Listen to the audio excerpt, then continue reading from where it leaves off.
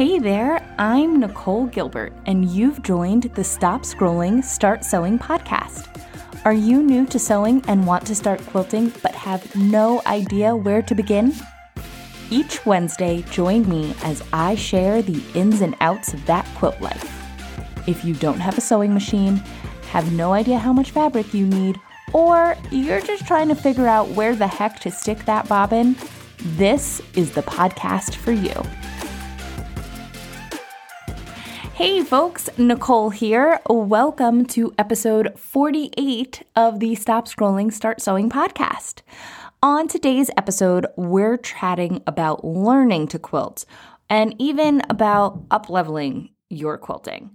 So more specifically, what I really want to be talking about is 10 things you need to know before you start quilting. Quick housekeeping though, I currently am having my studio resided, aka my house, and there's a lot of banging. There's a lot of music being played outside by the construction workers. There's the potential that you'll hear my doorbell ring. I apologize. I've been trying to record this thing for days, and finally I'm just like, I just gotta suck it up because I don't want to skip a week of recording the episodes. So if you hear banging or hammering or anything in the background, that is why. And hopefully my house is going to be pretty because, guys, it's super ugly before. But okay. Before we get into the things you need to know before you start quilting, I wanted to talk about, I know that one of the things many people wonder about and wonder if maybe they're even ready to quilt is whether or not the machine you have is ready to quilt with. So like not even about yourself and your personal skills, but whether or not the machine you have can do it. And it's totally a valid question. If you want to take a deep dive on how to best set up your machine for quilting, head over to NicoleGilbertQuilts.com, and right there at the top, you'll be able to download a guide that will show you how to set up your machine. And it's really good, and it includes a little bit of maintenance that you should be doing, and it's just really helpful. So keep that in mind and go get that. All right, let's get sewing. So 10 things you should do before you start quilting or when you start quilting. Not all of these need to be done before you can even start quilting, but these are all things that I want you to keep in your brain while you still have beginner brain, because beginner brain is special. Beginner brain is amazing. It's curious, it's inquisitive, and it's open. And unfortunately, as we get better and better at things, we also know too much sometimes. And we know enough to not listen to other people, which kind of stinks if you really think about it. But beginner brain. Ooh, I love me some beginner brain. Okay, so let's keep these in mind while we're still learning. The first thing I want you to do is invest in a 1/4 inch foot and a walking foot. Now, many of your machines will come with one, if not both of these presser feet for your machines. Many come with both, but finding a 1/4 inch foot is more likely than finding a walking foot in your kit, unless you have a higher end machine. My machine, I have a Janome Continental M7 Professional, and that machine came with like almost every foot I would need. I could get like a couching foot and a binding set, like some really weird random stuff, like a ruffler, but things that I'm not going to use. Now, my brother that I got at a big box retailer, that came with a 1/4 inch foot without a guide. And it came with a few other feet, but as far as quilting feet went, it came with a 1/4 inch foot without a guide. Now, there's 1/4 inch feet, and then there's 1/4 inch feet with a guide. So with a guide means there's this little metal piece on the side that you can actually like butt your fabric up against. I personally don't really like them. I think they get in the way, and I tend to end up butting my fabric too hard against it and then it rolls under, so I never really use the one with the guide. But some people swear by them. It's like a personal preference thing. But either way, we want to make sure we have a 1/4 inch foot. Also keep in mind, because you know how much I love to like do the job with what you got, a lot of times you can also use the feet, even if it's not a specific 1/4 inch foot, and figure out how that foot will become a 1/4 inch foot. So with a 1/4 inch foot, the whole point of it is that when you line the end of your fabric up with the end of your presser foot, your needle will hit at 1/4 inch. And so it like is a way to maintain 1/4 inch seams. Now, you might not have a 1/4 inch foot. However, you could also use the foot you have by measuring the end of the foot and where's a 1/4 inch in from there. And then you can align your needle with that spot. And in that instance, you've created a 1/4 inch foot. Or if you've got like a really wide foot that's got like the clear plastic in the middle, a lot of times when the needle's in the middle, the inside of the metal part before it turns into plastic is a 1/4 inch. So you don't have to go out and invest in new things, but I do want you to have like an everything is figure outable brain set about it. And you're going to need something that's going to keep you on that 1/4 inch, because 99.9% of quilt patterns do follow a 1/4 inch seam allowance. And if you do not have that, your blocks will be off. They'll end up too small, too big. Your points will get cut off. Things will end up being crooked, and it's not necessarily because you're doing things crookedly, but it's because your seam allowance is off. So keep that in mind. And now a walking foot is that foot. A lot of times it's got a big plastic oval attached to the back. And what it does is it allows the top fabric to move at the same speed as the fabric underneath. And you'll need that if you're going to be quilting your quilt sandwiches on your domestic machine. If you plan on sending that thing out to a long armor, you don't need a walking foot. However, I suggest everybody has it because I think everybody should try to do it on their own. But that's that. So that's number one. Number two, I want you to purchase beginner-friendly tools. And when I say beginner-friendly tools, what I mean is the best tool that will do the most work. I don't want you to invest in a ton of different tools. If you feel like you've got 1 million rulers and you're just starting out, you got too many rulers, my friend. The same thing goes with rotary cutters. So I want you to look at it like, what will I get the best bang for my buck out of this? Because it can be very disheartening when you're starting a hobby and you're like, okay, I'm on it, I'm doing all the things. And then you're like, holy cow, I just spent several $100s and I haven't even started. I haven't even picked up my fabric. And once I'm done with this quilt, I'll have to buy more fabric. And then you kind of start tallying up and you're like, oh, wow, this is like a huge investment. It doesn't have to be. Is it an investment? Absolutely. I will not lie to you there. It is an investment. However, it doesn't have to be like the soul-sucking, oh my gosh, I spent hundreds and hundreds of dollars at a time.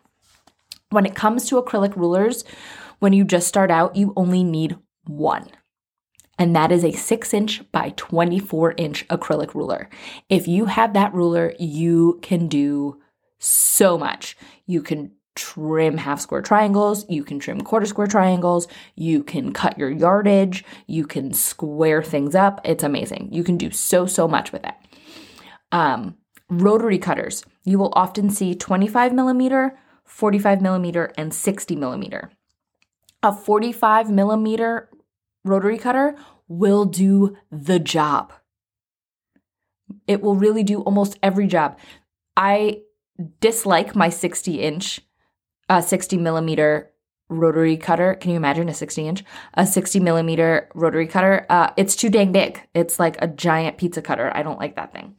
My 25 millimeter rotary cutter that I have, I use often, but it's because I do English paper piecing and I cut out around my small acrylic templates.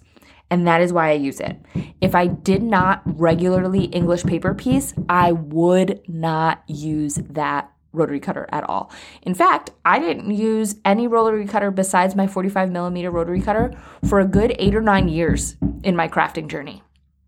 So keep that in mind. Same thing goes with cutting mats. You will see all sorts of cutting mats.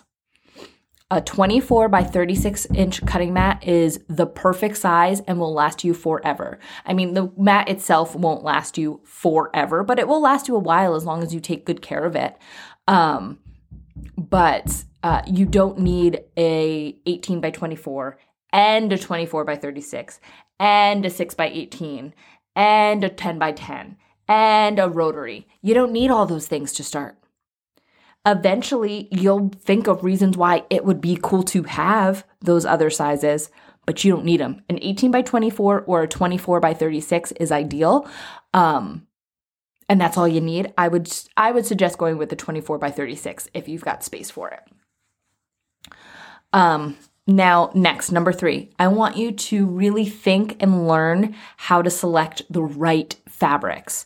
Quilting is an aesthetic hobby. It's about making beautiful things. It's about making things that you love, that it's fun and bright. I'm telling you right now, I've bought so much fabric and I'm just like, I just pet it.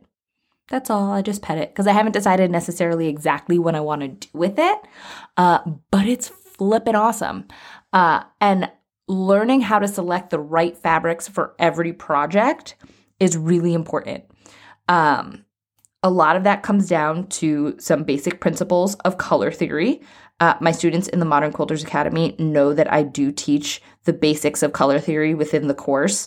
I also have a 1-hour workshop just about color theory. If you're interested in that, NicoleGilbertQuilts.com/color theory.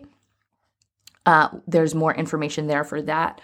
But when you're thinking about it, a lot of times you're like, well, I'm speaking from my own personal experience here before I really, really dove in and embraced color theory.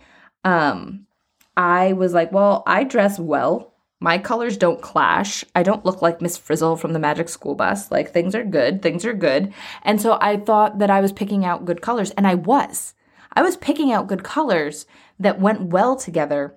However, when you've really mastered color theory, you'll understand that there is a relationship of tints and shades and tones that you need to recognize. There's a relationship between colors where, you know, this family is complementary to this family. However, you're on this side of the basics and you should be on that side of the basics with the other family. And so colors that go together, if you really break it down, there's, you know, one of those could be a better choice. Like, you chose well, but there's a better choice. And those little tips and tweaks that you make all the difference in your quilt. You'll be amazed. So keep that in mind as well. Sorry, I'm getting a little rambly, and this is, I said 10 steps, right? I'm only on step 3. Yikes, guys. Sorry. I will pick up the pace for you. So number 4, I want you to make friends with your local quilting shop. Now, this is not before you start, obviously, but maybe when you first go for your first big fabric purchasing trip, make friends with the people at the quilt shop. That may or may not be intimidating. I know for myself personally, a lot of what has driven me to create the business I have today was because my first trip to a quilting shop was not the greatest. And since then, I have found fantastic quilt shops. Really, I want you to just not be intimidated by the people. Be open, be friendly.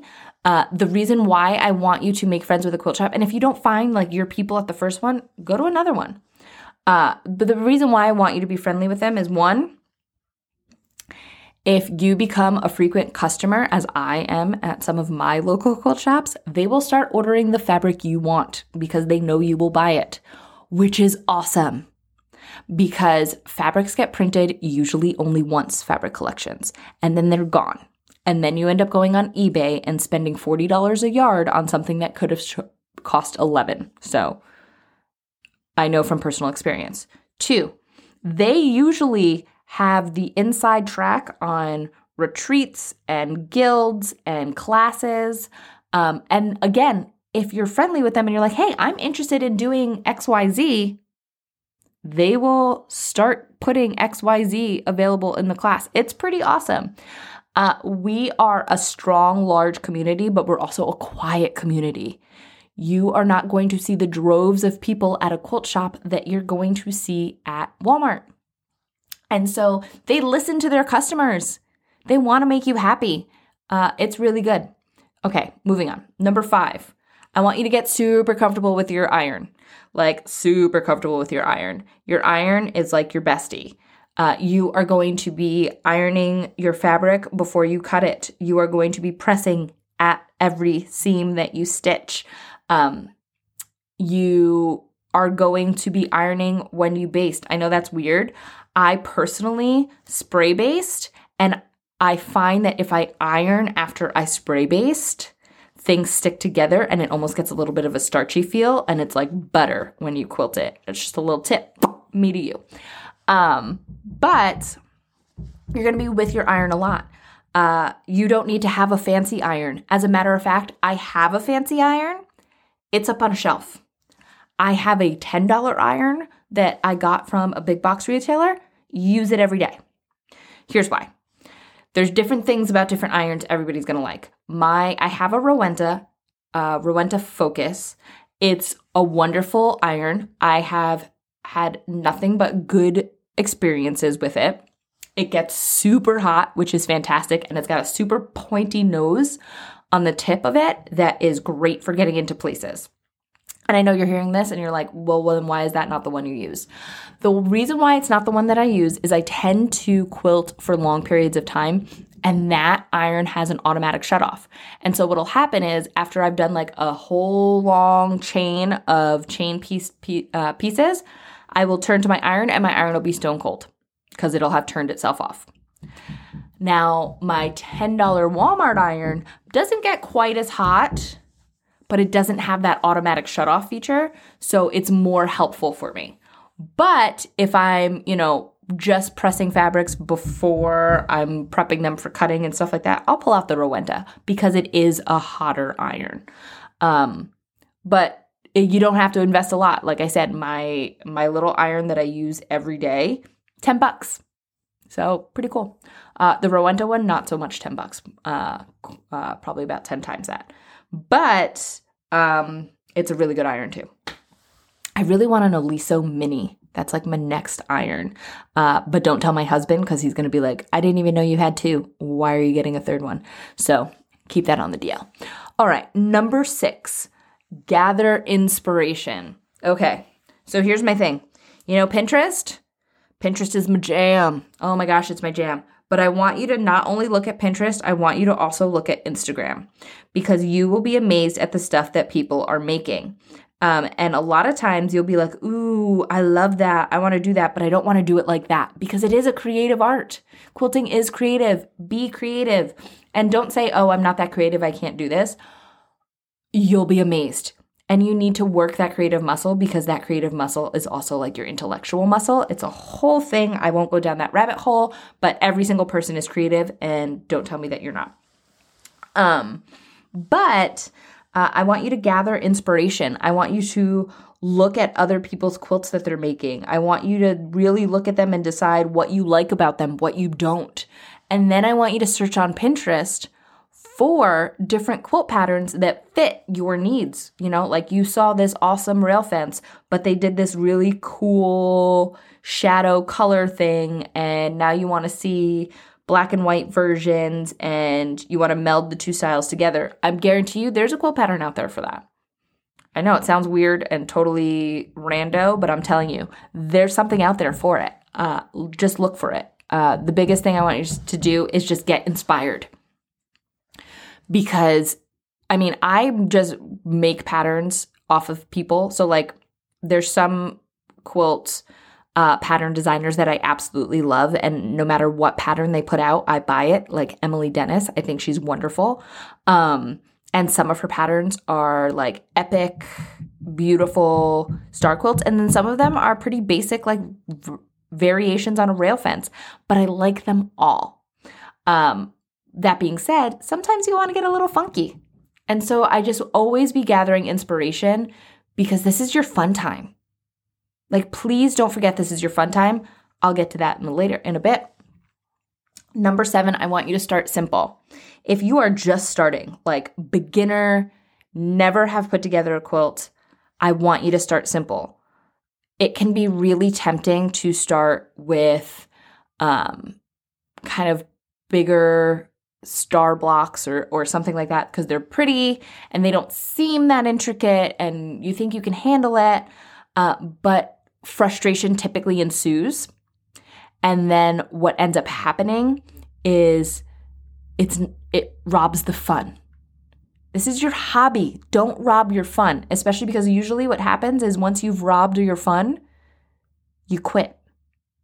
You're not a quitter. And don't let a poor decision early on affect how you feel about quilting moving forward. I think that's really, really, really important. I also want you to join a guild. And you don't have to like jump all the way in. First of all, thanks to the Rona. I didn't think I'd ever say anything saying thank you, Rona. Many guild meetings are on Zoom. So you could like literally lurk at a guild meeting, like so much more so than you could pre-Rona. So find a guild in your area, show up to a guild meeting. If you want, keep your camera off, keep yourself muted, sit in the corner and just watch. But the people in your area are doing cool things. And guilds are worth their weight in gold because they will bring in quilt instructors like myself, and others to teach new techniques, to show you how to do things, to run workshops. So, I mean, there's such a wealth of information and knowledge at a guild. You just need to find the right guild for you. Usually there is a modern quilt guild and then like a traditional quilt guild in every area. But then like in really big areas, there's a lot of different types of guilds. So really look into it. Okay. Number 9. See, now I'm speeding through them because I was paranoid that I was spending way too much time at the top. See what happens here, people? Okay.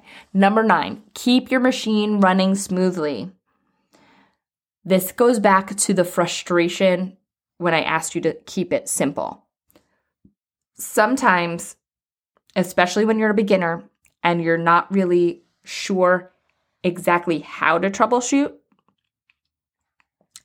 if your machine is not in great working order, it will drive you bananas because you'll be like, how come my fabric is getting sucked under my plate?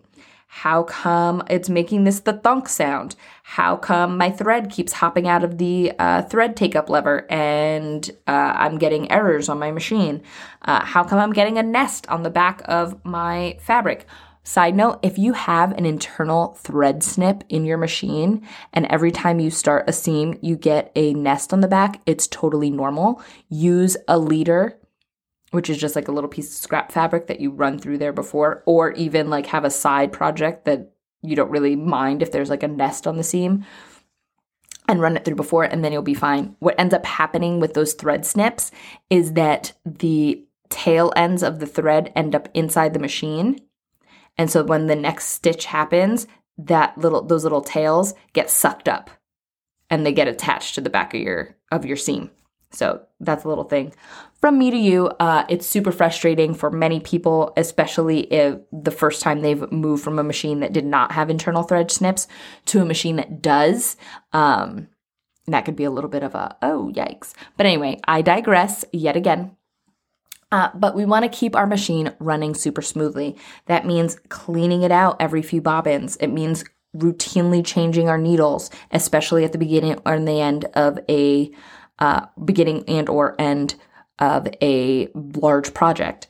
That means making sure that we're properly oiling it if your machine requires oil. That means making sure we're using a quality thread.